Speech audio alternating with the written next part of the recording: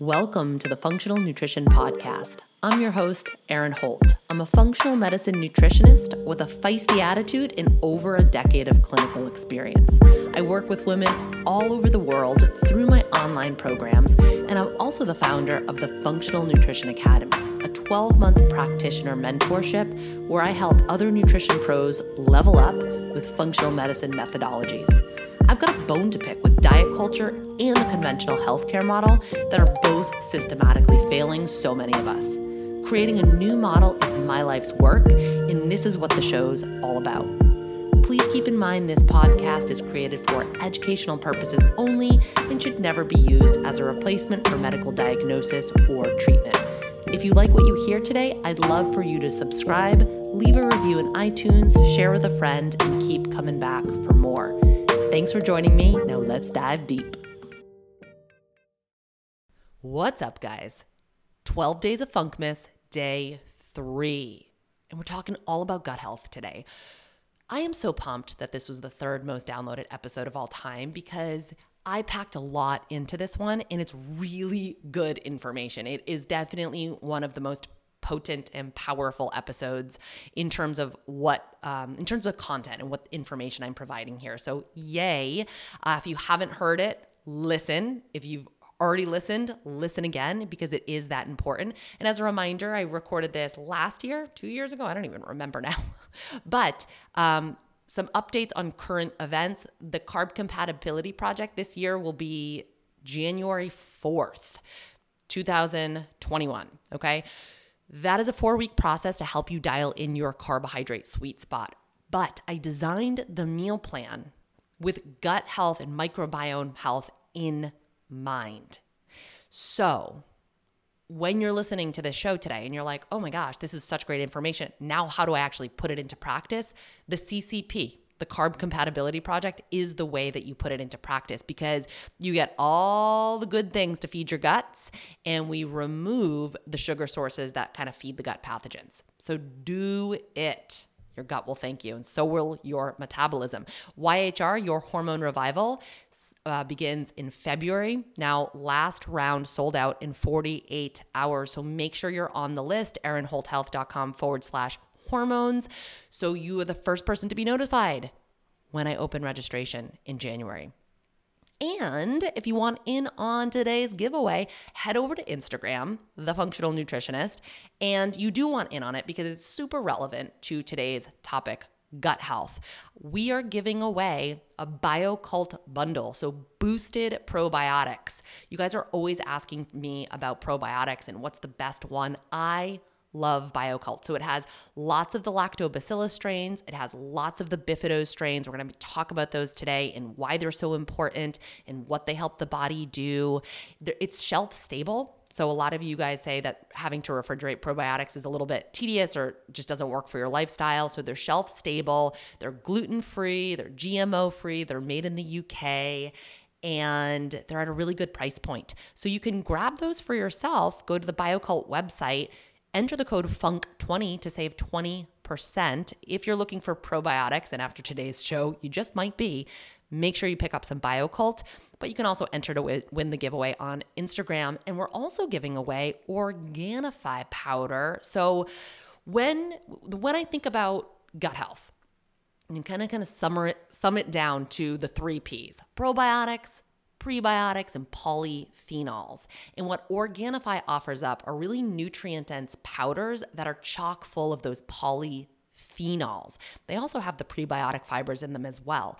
My favorite is the red juice powder because those red polyphenols feed Akkermansia, which is a bacteria I'll get into today, but I see it low on a lot of stool tests. And Akkermansia is super important for keeping our guts healthy and strong, and also really important for metabolic health and our metabolism. So when I see it low, I'm always recommending red powders, red juices, all that jazz. And then finally, if you want a little bit more assistance for your gut, grab my free digestive guide, erinholthealth.com/digestive guide. And you can kind of pick your way through low stomach acid and low digestive enzymes and figure out your own strategy for supporting your gut. All right, without much further ado, let's get into all of it. Today's episode, I'm going to be talking a lot about food as medicine and a lot about how we can feed our gut. That's the whole topic of this show is how the heck do we feed our guts? How do we nourish our microbiome, the thing that is so important? But if your head feels like it's spinning by the end of the show, don't worry. I will hold your hand through the actionable steps in my carb compatibility project. And this is a new announcement that I haven't said publicly anywhere else, but as of 2020, which is in 28 days, I will not be accepting new clients into my private practice unless they've gone through one of my programs, whether that be Fueled and Fit, the Carb Compatibility Project, or Your Hormone Revival. So that is the first step to working with me one-on-one. My whole goal here is I'm trying to prepare people for their best clinical outcome, for your greatest success. I want you to feel good. I want you to get the results you're after. So I have to design things in a way that gets you there. And in my opinion, it doesn't really make a whole lot of sense to dive into the functional medicine work, the functional lab testing, those high level therapeutic interventions if you haven't first done the basics. And when I say the basics, I'm talking diet. So eating a whole foods diet where you've already removed the biggest triggers. So if somebody coming to me eating the standard American diet, it doesn't make sense in my eyes to spend the money to work with me, to spend the money on the functional lab testing before you clean up your diet. You got to do that first. So diet's a big one. Blood sugar regulation is huge. In my opinion, there's no sense trying to fix your hormones or trying to fix your thyroid if you haven't first worked on your blood sugar. You have to get that regulated. And then also the lifestyle piece, the mindfulness, the stress management, all of that's really important. And this is why I think that the CCP is so great, the Carb Compatibility Project, just because it encompasses all of these things, all of the basic stuff, like the starting point, the ground zero. And just so you know, even if you don't want to go super low carb with this, you can still do the program. You don't have to take it as low as a ketogenic diet. And in fact, the vast majority of people who do this program don't end up that low carb. You certainly can. It's available to you if you want to explore that. Totally go for it. It's, was my original intention in creating the program. But some folks just get the results that they're after without having to drop their carbs that low. And I think that's pretty phenomenal. So don't be scared away by that. If you're like, I don't want to go that low carb, no big deal. You totally don't have to. But again, I think you always have to start with the food as medicine approach. And that is still the work that I'm offering, but it's through these programs, not through my one-on-one stuff. And the programs, the Carb Compatibility Project is awesome in that you still get that interaction with me. So the Fueled and Fit is now a self-study. That's 21-day whole foods, real foods diet, how to grocery shop, how to prepare your food, how to integrate all of these things. Totally self-study. You can buy that anytime and do it at any time. The CCP, I'm running you through that in real time. And we're doing weekly Facebook Q&As. So you get to ask me specific questions as they relate directly to you. And this is surprising to me. I don't really know why it's surprising to me, but it is. That's the biggest piece of feedback that I get from my programs is that the interaction, like having the ability to ask me questions, is like the biggest takeaway for a lot of people. It's what sets my programs apart from other online programs, because as you're going through stuff, as questions come up, you can fire them away at me and I can help you decide what is best for you, what is best for your body, and all that kind of jazz. So that's that. And one more announcement about the CCP is I am now making it available to vegans and vegetarians. I have in the past turned away vegans because the way that the program was structured, I just thought it would be too hard. It wasn't really appropriate. There were some, some of the recipes included meat, and it wasn't structured for a vegetarian, but I'm changing that up a little bit so it will be more appropriate for vegans. So it will be available to you guys, especially with the increasing awareness of plant-based diets. I don't want to close anybody off to this program, so come on in. It is, whether or not you're eating meat, this program is 100% a plant-based diet. Like, there's a ton of plants, and we're going to talk about that more as we pick through today's show. But now you can do it even if you don't eat meat, and we'll be including my favorite vegan protein sources, favorite vegan protein powders, a guide so you can help determine what nutrients you should be the most mindful of, and like where you can get those nutrients using food as medicine. All right, so let's get into it. Let's talk about the microbiome.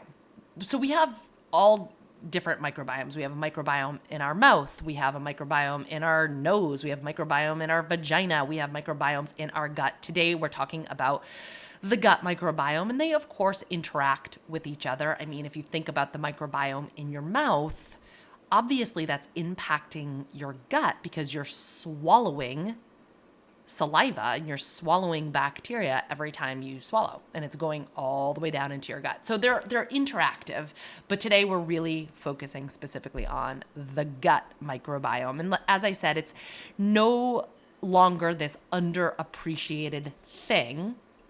And in fact, gut health is so mainstream that even MLMs are now using it to market their products, which is not great. And I'm going to get into a full-blown conversation about all of this in an upcoming podcast, so stay tuned. But I feel like if you're starting to see it in mainstream media, then it is, it's a big deal. Okay. The microbiota is really like an organ. It has so many different functions, and it impacts your health in your body from top to tail. So one big thing that it does is help to modulate the immune system. It protects against allergy development. It protects against food sensitivities, protects against viruses and bacteria and other type of pathogens. If you think about it, our digestive tract is a tube, and it's an enclosed tube. It starts at the mouth, it ends at the anus. It's like one long thing, right? And it's technically outside the body because it doesn't intermingle with the rest of the body. And it's the way that we bring the outside world in, right? We're bringing the outside world in as we eat food. So we need a large degree of immunity in our digestive tract in order to help us differentiate friend from foe. And the microbiome plays a humongous role in this. Protects against colonization, so colonization resistance. It helps us with gut motility. I did a whole recent episode on constipation and gut motility. The microbiome is a key player in that. Nutrient status. So it helps us produce our B vitamins. It helps produce vitamin K. It helps with mineral absorption like calcium, magnesium, and zinc. So we're getting even more nutrients from our microbes that live in our gut. It plays a role in weight management, blood sugar control, insulin control. So the whole metabolic process. Plays a big role in mood management. So there's a very big connection from the gut to the brain and our moods. Inflammation. So either inflammation localized to the gut or widespread systemic inflammation.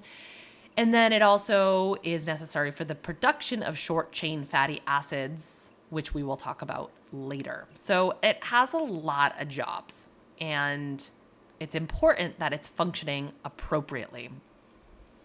Another thing that it does, which is so cool, is that the bacteria, the microbes that live in our gut, can activate certain botanicals.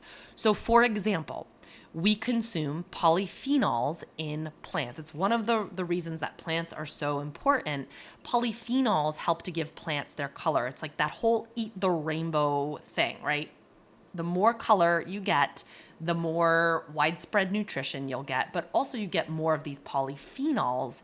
And they're really good for us, right? They have a lot of profound health impacts, but we need the microbes in our gut to essentially turn on these phytochemicals.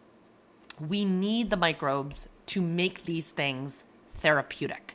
90 to 95% of polyphenols are unabsorbed by us. Like our human bodies are not able to access the medicine in polyphenols, but they get all the way down to the colon, and then the bacteria activate them. So things like curcumin and pomegranate, for example, like bacteria turn them on. They unlock the medicinal benefits of these herbs, of these plants. And then we get to reap the health benefits. And this process isn't happening if we don't have enough beneficial bacteria. So if our microbiome is off, or we have dysbiosis, imbalance in the microbiome, this isn't happening. And this could be a good reason why people nowadays are less sensitive to herbal medicine, because we have this rampant dysbiosis, this rampant imbalance in the gut. So back in the day, we relied on herbal medicine to have these really profound effects on our health, and they're simply not doing the job that they once did. And then one more thing the microbiome helps with is detoxification. So the more diverse the microbiome, the more chemicals you can detox from your system, which is very, very, very important as we live in modern day, when our bodies are just being essentially infiltrated by all of these man-made, potentially toxic chemicals. We have to really fire up our detox pathways, both in the liver, but also in the gut. And you guys know I'm a big stickler about this. I talk about this a lot, so it should come as no surprise. But the cool thing is that different species of bacteria are responsible for doing different detoxification pathways. So diversity is important. The more species we have, the more chemicals we'll be able to detoxify from our body. But diversity is really the name of the game for everything. In order for the microbes to do all of these jobs and have all of those functions that I just discussed and really work appropriately, our microbiome needs to be diverse. It has to have a lot of different species. And we need to have a lot of them. So abundance and diversity are the two biggest things. Our overall health depends on diversity. And that is true not just for our gut, but like any ecosystem. The more diverse an ecosystem is, the healthier it's going to be. Unfortunately, that is not the current state of our microbiomes. In fact, our microbiomes are shrinking. In the US, the United States, is the number one country with the least diverse microbiome. So we have like the worst microbiomes. It's referred to as the westernization of our guts. So we don't have a lot of diversity in our food.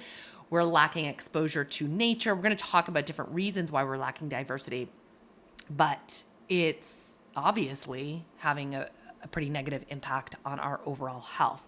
Lack of diversity can lead to asthma and allergies in kiddos. You know, we know how prevalent that is these days. Lack of diversity can lead to obesity, metabolic syndrome, insulin resistance, type 2 diabetes, all things that are really on the rise. Lack of diversity can lead to high cholesterol, high triglycerides, and body-wide inflammation, and also autoimmunity, right? So it's like these diseases, these chronic illness diseases are really a reflection of the fact that we're not exposed to the diversity that we really need to be in order to stay healthy. So we have to look at the different factors that diversity depends on. This is a pretty long, complex conversation. So I'm going to get into some fast facts in this show, but if you want a more in-depth, deep dive into all of this, I recommend my What the Gut online workshop. It's like a 2.5-hour workshop. You can buy it and watch it at any time. I attempt to answer the question, why are kid allergies so common? Because, that's something that comes up when you start talking about the state of the gut. That it's just a question that I get often. Like, well, back in my day, kids weren't allergic to peanuts. I mean, I'm 35. Back in my day, kids weren't allergic to peanuts. So I hear that. So we really have to explore and pick apart what the heck is going on. Why are these food allergies and chronic conditions in kiddos so much more prevalent? Why are so many little kids on prescription meds? What the heck is going on? But we also really get into the whole gut thing. And as a bonus for anybody who signs up for the CCP in January, I'm also going to throw this workshop in for free. So you'll get free access to this. Just because I'm so microbiome happy right now. It's just something that I would like to do for you guys. So think about that. But really, it's not a simple answer. It never is. There's a lot of factors that contribute to all this stuff. And this workshop really gives a comprehensive overview of where things went wrong and what we can do about it moving forward. All right. So a few important factors about that look at why are we lacking diversity? We have to look at the origin of the microbiome. And the origin is from your mother. So, when you're gestating in your mom's womb, you start to get exposure to some of mom's microbiome. So we have to think about what's the state of mom's microbiome? If your mom has real profound GI dysfunction and you do too, that's no coincidence, right? So what was mom's exposure while she was pregnant with you? Was she high stress? That can change the microbiome. What was her diet like? All that kind of stuff. But most importantly, our big inoculation comes in as we are birthed through the vaginal canal. So if you were birthed via a C-section, that's going to make a big difference on your microbiome versus if you are born through the vagina, because you miss that initial inoculation, okay? We know that C-sections are on the rise. They're way more common than they ever were. They're very common in the US. And so this begins to explain why the US microbiome is just super suffering and in lacking diversity. And I'm not making a judgment with that statement. I'm just here to report the facts. Those are the facts. Same deal with the next thing. Were you, were you breastfed or were you bottle fed? Because those make a huge difference. Breastfed babies have a more diverse, rich, abundant, resilient microbiome. Also, whether you grew up or live in a rural versus in an urban environment. So if you had exposure to animals, if you had exposure to farms, if you had exposure to soil, all of those things really play into the development of your microbiome and the diversity that's there. Now, if you do live in an urban environment, there are things that you can do to enhance that exposure, things like organic gardening, getting your hands in the soil, any type of farm exposure, eating unwashed raw produce from the farm, because that raw food will have bacteria on it from the soil. So you're consuming those microbes that will help, as those microbes are working through your system in transit, that will help to increase the diversity of your gut. A big thing that essentially wipes out diversity in the microbiome is antibiotic use. So if you had a lot of childhood antibiotic use, children of the 80s and 90s, what? I'm talking to you. They just hammered our systems with antibiotics, right? fortunately, as we start to understand the microbiome more, we're starting to understand the far-reaching deleterious effects of using these antibiotics. So we're less trigger happy, right, with antibiotics, which is a good thing. But if you had a lot of exposure to antibiotics as a child, that's going to affect your diversity even into adulthood. Chances are your ecosystem, your gut ecosystem, is a lot more fragile and a lot less diverse. And then frequency of antibiotics. So the more antibiotics that you've used, the less diverse your microbiome is. And with each course of antibiotics, your diversity is reduced, right? So the more antibiotics, the less diverse.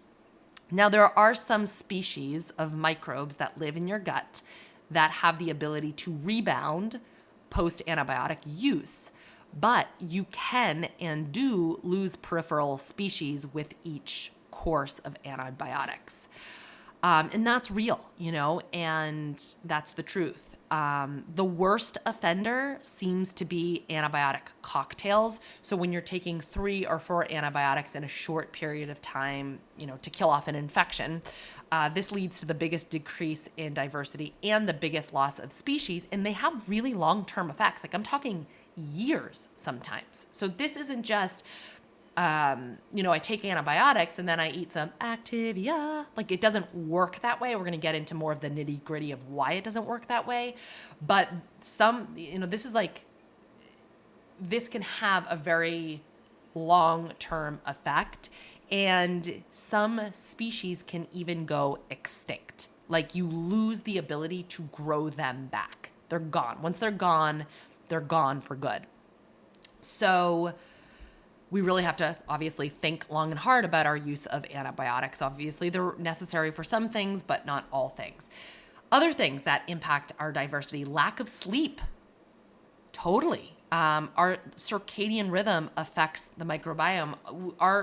All different parts of our body exist on different rhythms, and the microbiome is no exception. So if you travel a lot, that can throw off your microbiome. If you travel for work, let's say, that's going to impact your gut health. That is the harsh reality of the situation.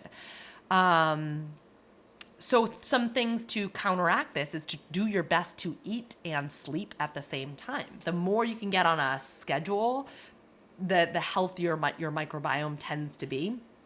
Now, I know how the human brain exists and functions within the context of diet culture. And I know a lot of you are going to hear what I just said and start thinking of intermittent fasting and start thinking of food rules and start thinking of like, I can't eat after a certain period of time. And I just want to pause you there if your brain's doing a runaway train right now and notice the toxic diet culture mentality that's taking over.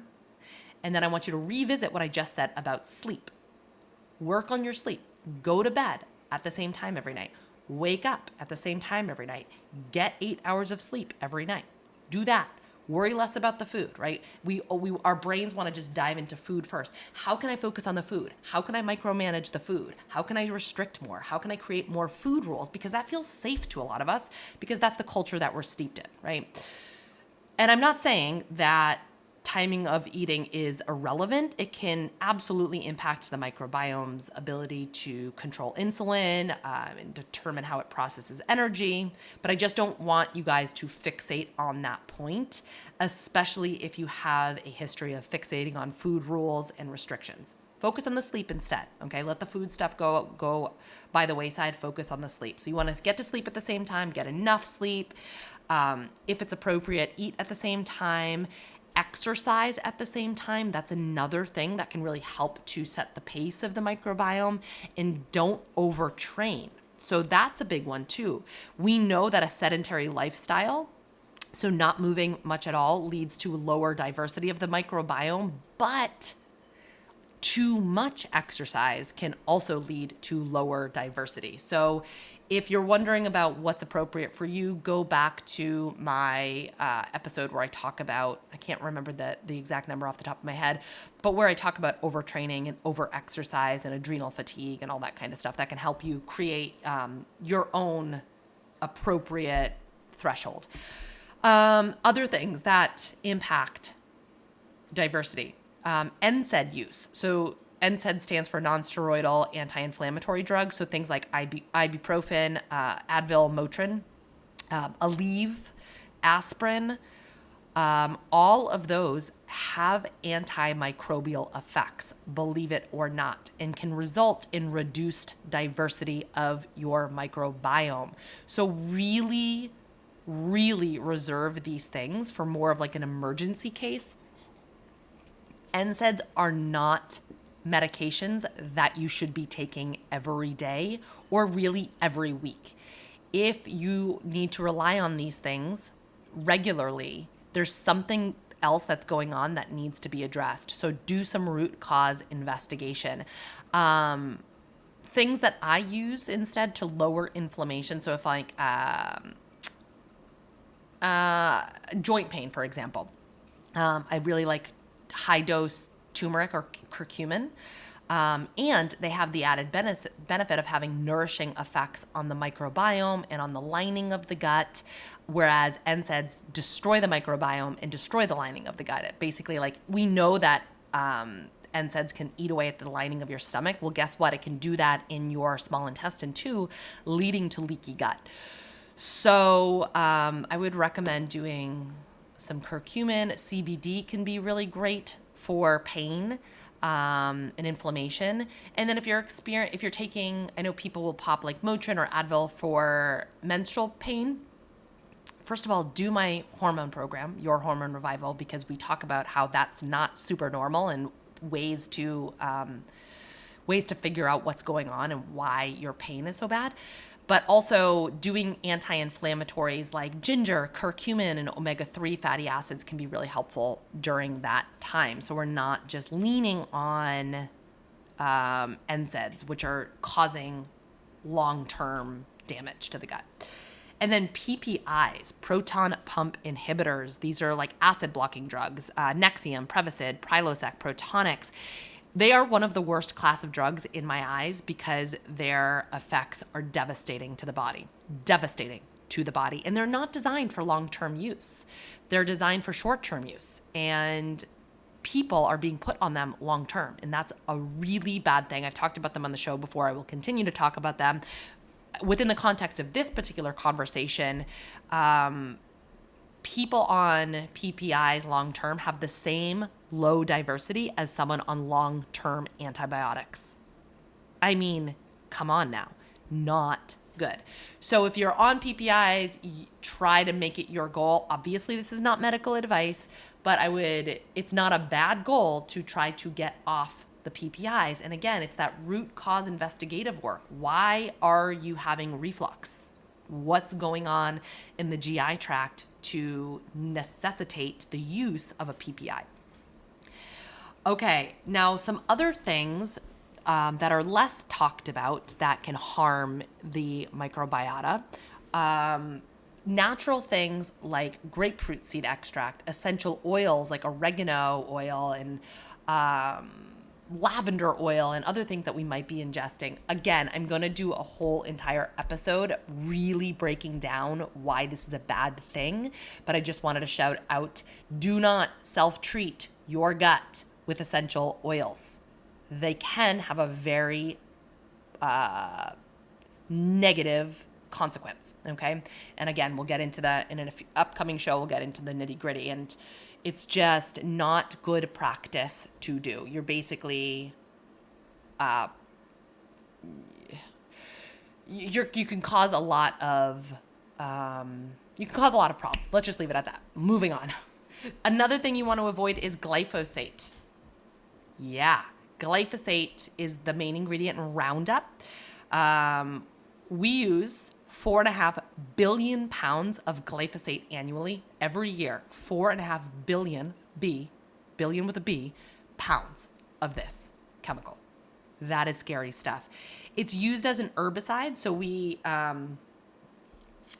spray it on our lawns to kill off weeds. We treat most of our produce with it for the same reason. The way that it works is by inhibiting a certain enzyme, EPSPS, which is a key component of something called the shikimate pathway. Now, this enzyme is found in plants, but it's not found in animals or humans, which is why glyphosate is considered safe. But, and this is a big but, this enzyme is also found in other living things like bacteria, fungus, and microbes in our soil. And because of this, glyphosate, Roundup, can actually function as an antibiotic. Pausing for dramatic effect. We just talked about why antibiotics are so bad for our microbiome. Hey, guess what? Same deal here. On top of that, the shikimate pathway makes essential amino acids. It's one of the reasons for that pathway. So when we block the enzyme of this pathway, Roundup also blocks essential amino acids in our food that we need. As Dr. Zach Bush says, we are deleting the medicine out of our food. So we're treating our food chain with a chemical that blocks plants' ability to make building blocks for a healthy human body. We're deleting the medicine out of food. We're subtracting out of food the ability to build the human body. This is a big deal. This is like scary, keep me up at night, gives me goose pimples when I think about it stuff. This is not okay. I highly, highly, highly recommend listening to Dr. Zach Bush on the Rich Roll podcast. It's such a great and informative conversation. It will really make you rethink our entire food system, the pharmaceutical industry, and you'll begin to understand the interplay between the both of them. It's one conversation I wish that everybody would listen to. He's a super smart guy, but he's also really, I don't know how to describe him. He's kind of like a gentle, compassionate guy. I really have, he's one of my favorites. I think he's one of the good ones. He's somebody you could listen to for a long, long time. And he ends the conversation on a positive note, on an empowering note. So I like it. It's not just all doom and gloom and like scare tactics. He's like, hey, here's what's going on. As a consumer, as a human being living on planet Earth, you need this information. And then, hey, here's what we can do about it. I love it. I highly, highly recommend. It's a long episode. I think it might be almost 2 hours, but super, super important. Okay, so we have to avoid glyphosate by buying organic food to the best of our ability as much as possible, all that. And obviously don't use Roundup on your own lawn. It leaches into the water systems. It's bad news bears. Okay, and then BPA. I won't spend too much time here, but just understand that BPA, the plasticizer that we all know and love, affects the microbiome. So it's just one more reason to stop using plastic. Stop using plastic. Stop it. Everyone knows better and we do it anyway. We gotta stop that. Okay, and then of course we have to look at diet, right? Of course we have to talk about food. Hello. There are certain dietary risk factors for dysbiosis, and some of them might surprise you.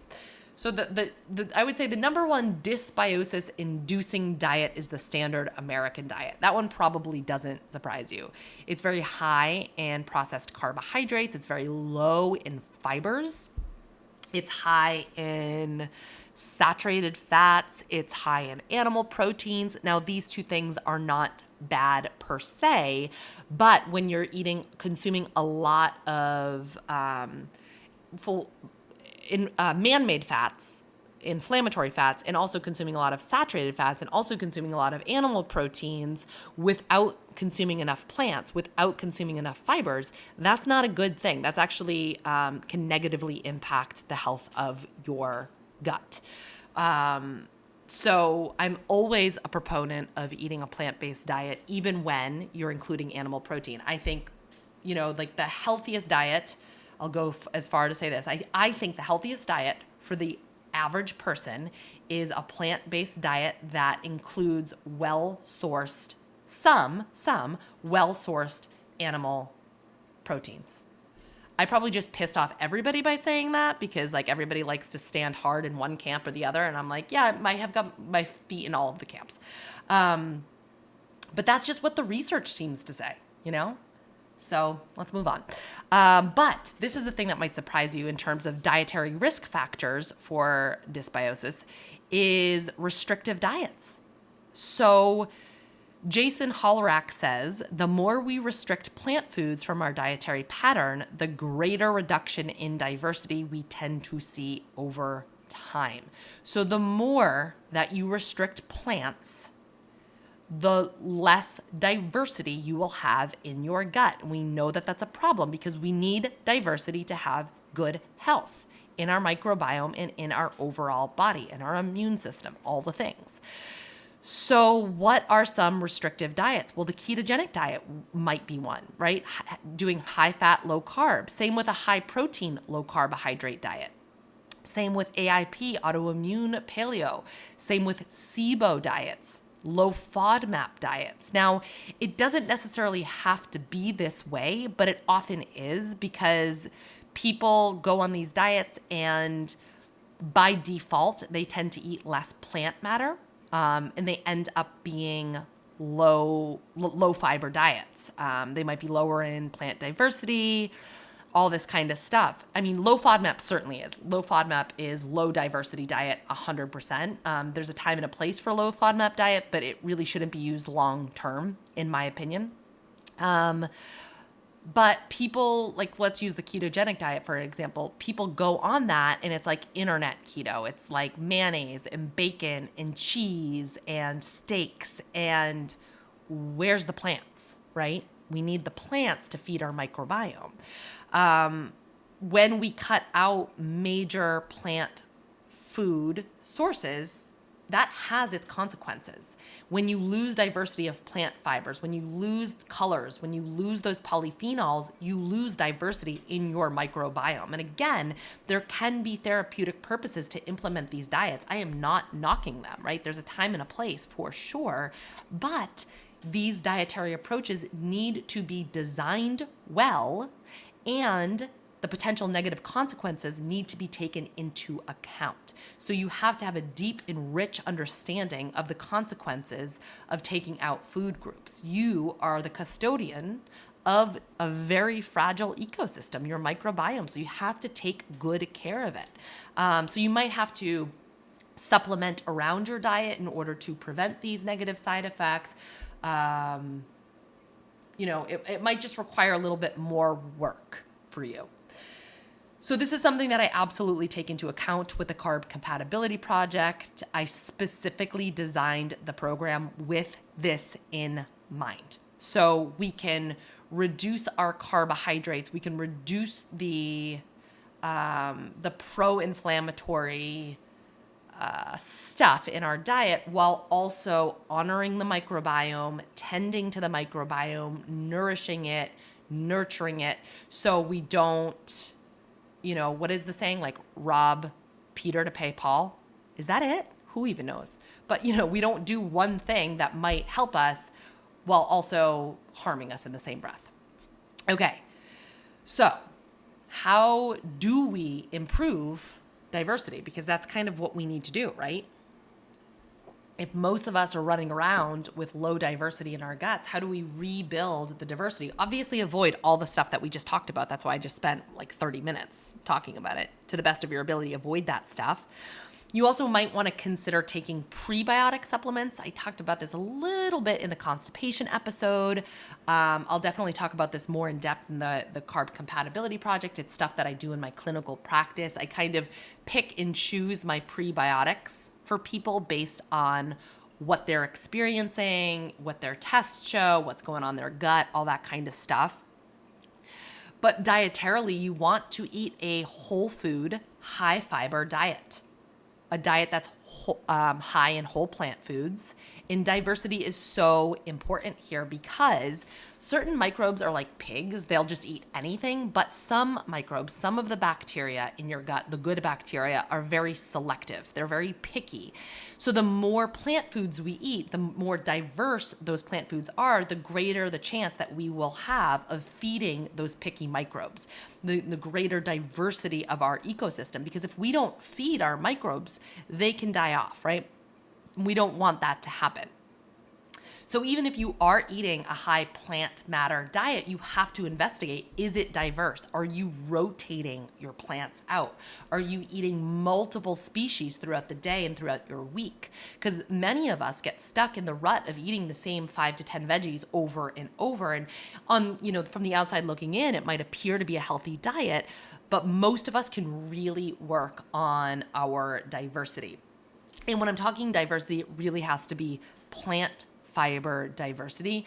Animal diversity is good for other reasons, but it doesn't affect the microbiome in the same way. We need that plant fiber, plant food diversity that leads to the microbiota diversities, which is what we're after. And fiber really comes in all different shapes and forms. There's so many different types of fibers. So 100 grams of fiber from apples and carrots is not going to be the same as 100 grams of fiber from broccoli, sweet potatoes, raw nuts, raw seeds, legumes, apples, and carrots.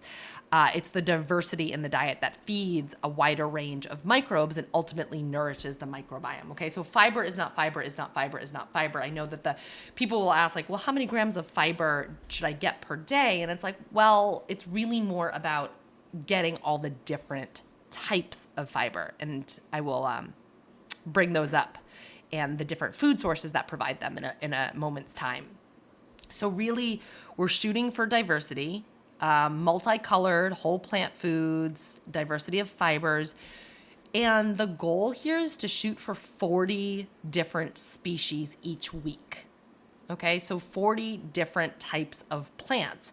And it doesn't have to be super overwhelming because like 3 different types of apples count as 3 different species. 3 different types of colored rice counts as 3 different species, like black rice, white rice, red rice. There you go. You got 3 different species. 3 different types of sweet potatoes, purple sweet potatoes, Japanese sweet potatoes, regular yams, count as 3 different species.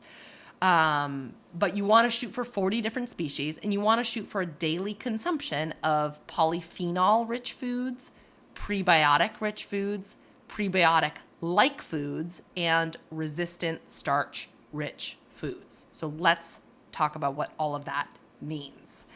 When we start to talk about foods that nourish and nurture the gut microbiome, the first thing that many of us think about is probiotics in fermented foods, right? Here's the deal with those. The bacteria in probiotics and the bacteria in, let's say, kombucha or yogurt or fermented veggies don't take up permanent residence in your gut.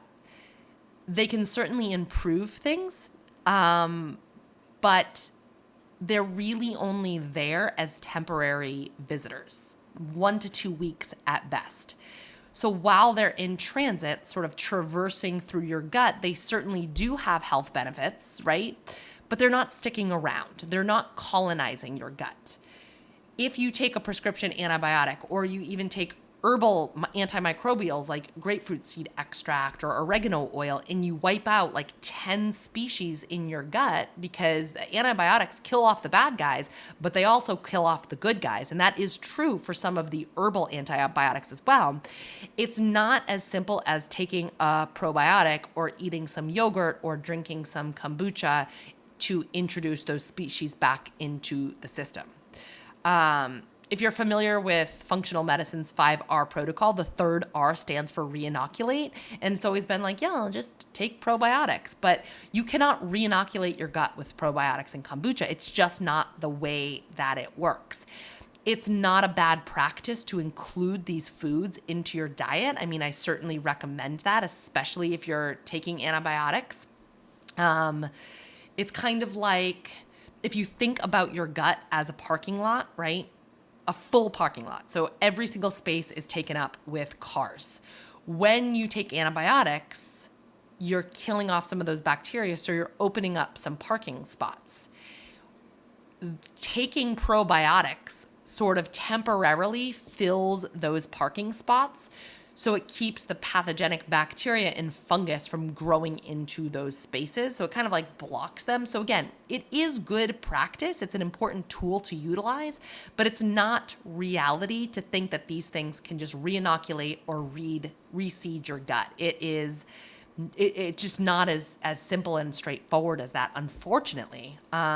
So many people will ask me, like, what's a good probiotic to take? And I kind of hate answering that question because personally, I'll use specific strains and specific products for specific clinical purposes in my practice. So it's hard for me to come up with an overall blanket recommendation because people are misunderstanding how probiotics actually work. It isn't, I take a probiotic and I get a healthy gut. I take a probiotic and I get more diversity in my gut. It just simply doesn't work that way.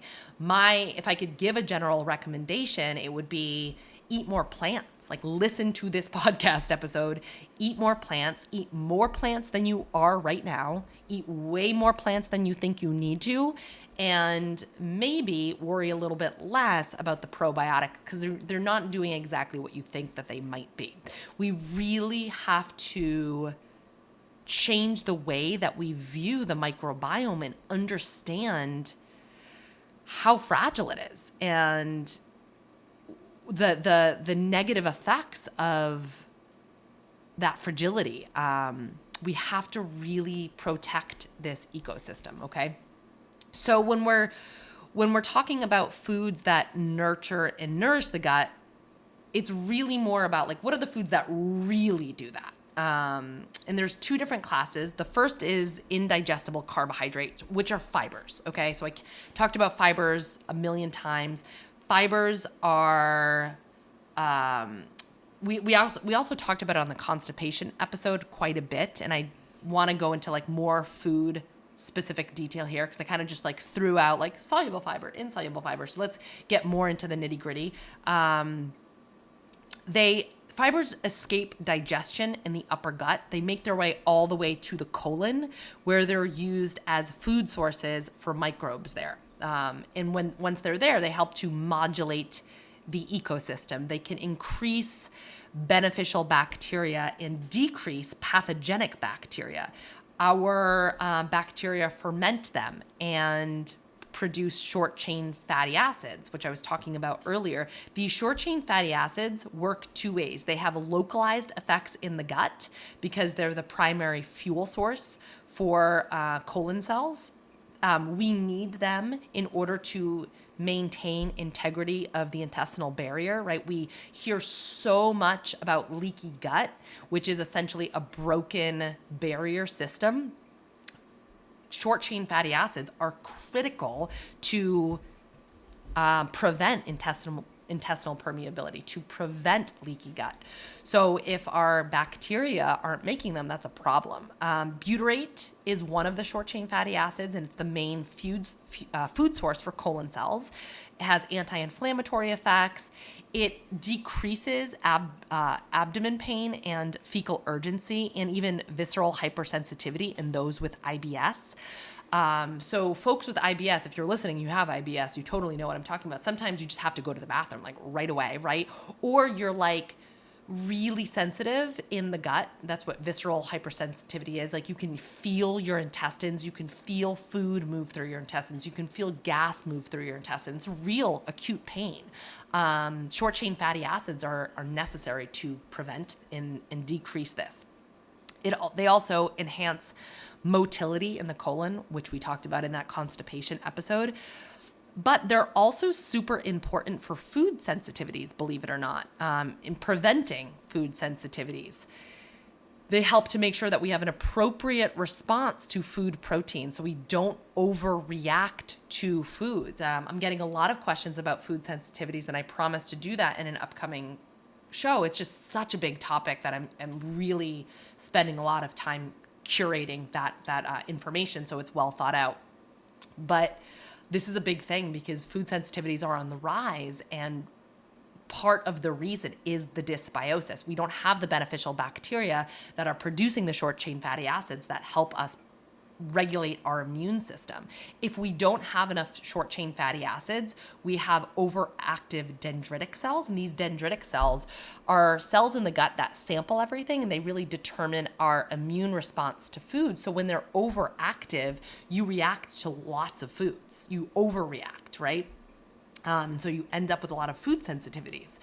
So we need those short chain fatty acids to make sure that we're responding to food appropriately. We're not overreacting to food. We're not getting more food sensitivities. And if we have any short chain fatty acids left over, if we have an abundance of them, more than the colon cells need, then they can have very beneficial systemic effects. So they work localized in the gut, but then they can also have far-reaching effects throughout the entire body. They can lower inflammation. They can increase the integrity of the blood-brain barrier, so they can protect your brain. They can increase insulin control. It has quite a profound effect on metabolic activity. They can upregulate mitochondrial function, giving you more energy. So a lot of effects, but you have to be making a ton of them. You have to first feed the gut and the colon, and then if there's any left over, then they have those full body effects. So basically, we have to produce a ton of them, and in order to produce a ton of them, we need those beneficial bacteria, like bifido strains. So we have to be eating a ton of fibers to feed the bifido strains. And fibers include soluble fibers, insoluble fibers, pectins, gums, mucilages, resistant starches, and prebiotics, which selectively feed the good guys. And honestly, even after the devastating effects of antibiotics, bacteria can reproduce as long as they have good food sources. These prebiotic fibers and different types of fibers and wide diversity in fibers really give a competitive advantage to our good bacteria. So it's so gosh darn important to include a ton of these things. Okay, so the first class of foods that really nourish the microbiome are all the different types of fibers. The second class are non-carbohydrate molecules. They're polyphenols. Polyphenols are the chemicals in plants that give plants their color. They provide many health benefits. They have antioxidant-like effects because they upregulate the body's natural antioxidant systems. They include lignans, phenolic acids, anthocyanins, flavonoids, flavanols, flavones, isoflavones, tannins.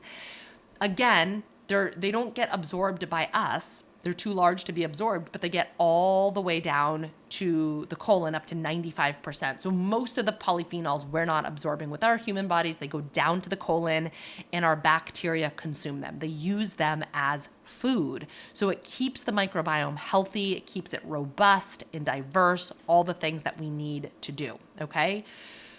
So now I'm going to give you some specific foods to start incorporating, because like I said, I kind of glossed over this in the constipation episode. And I know that this list might sound a little overwhelming because it's a lot of different foods. And this is why I encourage you to sign up for the Carb Compatibility Project, because I'll take you through meal plans that actually incorporate these foods. So if you're feeling a little lost, I got your back. But here we go. So polyphenol-rich foods are basically any foods that are highly pigmented. Black, blue, red, purple, green, yellow, orange, even brown. So if you think about the skins of almonds or flaxseed, those contain polyphenols as well. We can't rule out herbs and spices and all the things that we're cooking with, right? For people that don't love to eat veggies, I usually think it's because A, they're not using enough cooking fat, B, they're not salting their food enough, and C, they're just not using enough herbs and spices. So cloves, dried peppermint and spearmint, star anise, oregano, sage, rosemary, thyme, basil, parsley, marjoram. You can use them fresh, you can use them dried. Celery seed, caraway seeds, curry powder, ginger, cumin, cinnamon, cacao, cocoa powder, and dark chocolate all have lots of polyphenols. So does coffee, and so does red wine. Same with black tea, green tea, matcha powder. So start to think about the beverages you're consuming, right? Those deeply pigmented beverages are going to provide polyphenols. Chokeberry, black elderberry. I have a recipe for elderberry syrup on my website, so you can make it yourself, save a ton of money. And you're getting those anthocyanins, those deeply like blues, blacks, those polyphenols. So you're supporting your immune system with the elderberry syrup, but you're also supporting your gut. Black currant, red currant.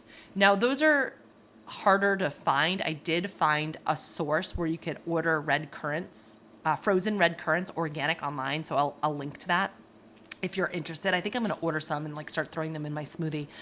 Pomegranate and pomegranate concentrate.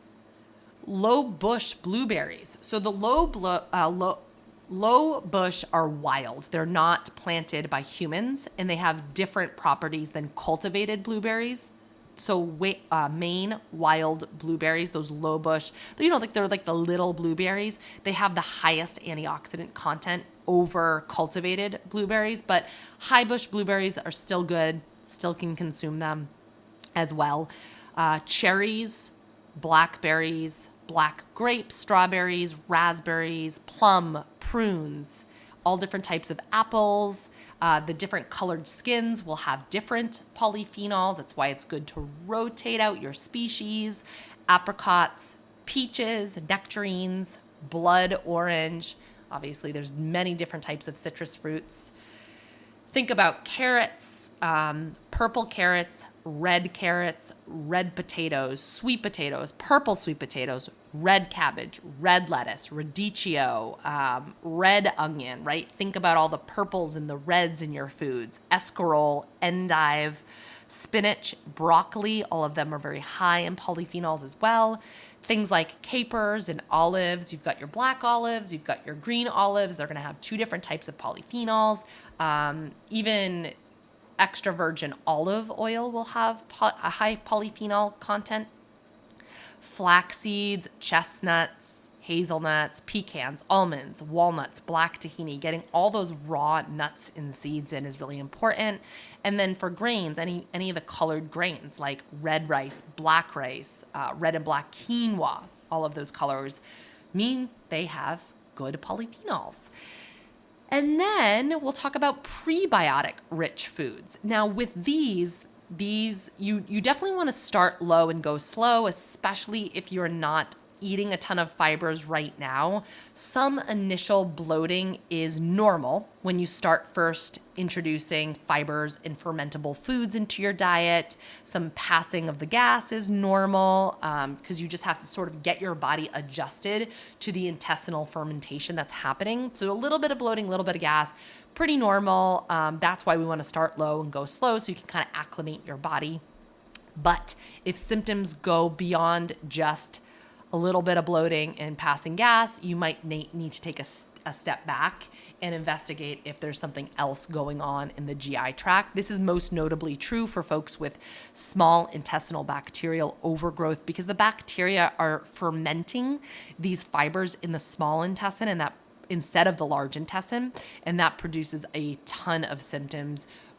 Feeling nauseous after you're eating, significant bloating, belching, farting, all those glorious things. Okay, so just a heads up there. Start low, go slow.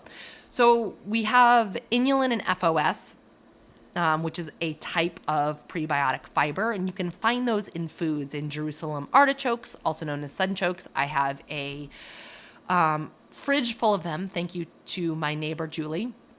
I know she listens to this podcast, so shouting her out. I got to get my prebiotics in. Globe artichokes, yacon. I never know if I'm pronouncing that tuber right. Yacon. You can also buy yacon syrup and use it as a sweetener, and that has very high inulin content.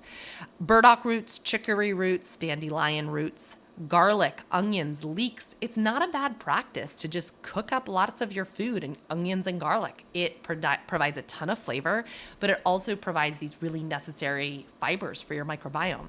Asparagus, lentils, chickpea, hummus, and pinto beans are all great sources of FOS. And then we have galacto-oligosaccharides, and these different categories are going to feed different beneficial in your gut. So it's beneficial bacteria in your gut. So it makes sense to mix and match and eat things from all these different categories, okay? Legumes, so beans, you got your beans, the brassica family, broccoli, cauliflower, all that jazz, beets, sunflower seeds, and pumpkin seeds. I'm looking at my pumpkin seeds right now as I say this. And then we have prebiotic-like foods that are not technically considered prebiotics, but they can enhance the growth of good bacteria, like your Bifido species, brown rice, carrots. Unpeeled carrots is best.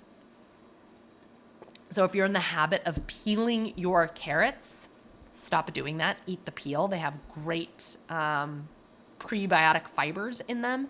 And if you buy baby carrots, I would recommend that you actually just buy regular old carrots and chop them up into bite-sized pieces, because you'll get those extra microbe feeding constituents. We also have black currants, dark cocoa, almonds, and green tea. So all good things to work into rotation. And then finally, we'll talk about resistant starch. There's 4 different types of resistant starch: RS1, RS2, RS3, and RS4. And resistant starch is exactly what it sounds like. It's starch that resists digestion. So our bodies don't digest it. It gets all the way down to the colon, and then our bacteria eat up the resistant starch, and it's great for everybody. So getting a variety of resistant starch is important. RS1 is found in grains, seeds, legumes. Soaked overnight oats is pretty high in RS1. Buckwheat and sorghum, right? So if you eat grains, I highly recommend rotating out all the different grains that you eat. RS2 is found in raw potatoes, plantains, unripe bananas, so the green bananas, and legumes. You can find it in Bob's Red Mill potato starch or plain plantain fiber, but here's the deal. They have to be unheated in order for you to get the benefit. So if they're cooked into baked goods, they're no longer resistant starch. Okay. So some people, there's definitely a trend of adding potato starch to smoothies and just eating it like just raw like that. This is not something that I would personally do, because I've seen some research that says that can actually promote weight gain and like feed the wrong bug. So I'm just a little bit weary about that. I don't know. I kind of skip over this one just because I don't really enjoy eating green unripe bananas. And I'm certainly not going to add raw potato starch to my smoothies. But you can eat plantains and you can eat legumes and get some RS2 that way. And then RS3 is considered retrograde starch. When certain starches are cooked and then they're cooled, the starch changes shape and becomes indigestible. So it reaches the colon intact. And it's the cooling process that turns that digestible starch into resistant starch.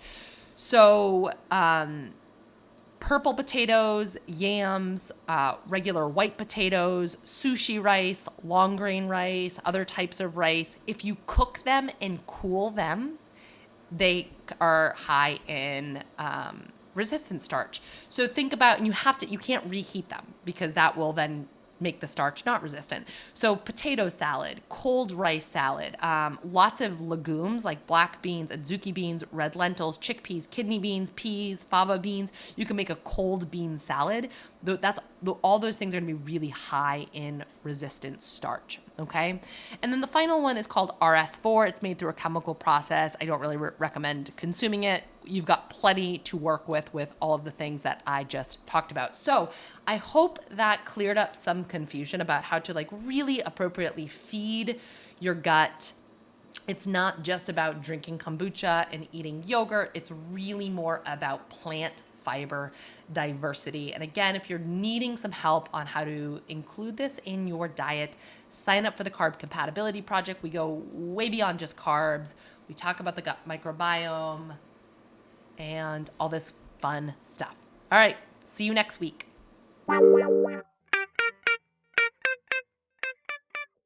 Thanks for joining me for this episode of the Functional Nutrition Podcast. If you'd like to submit a question to the show, fill out the contact form at erinholthealth.com.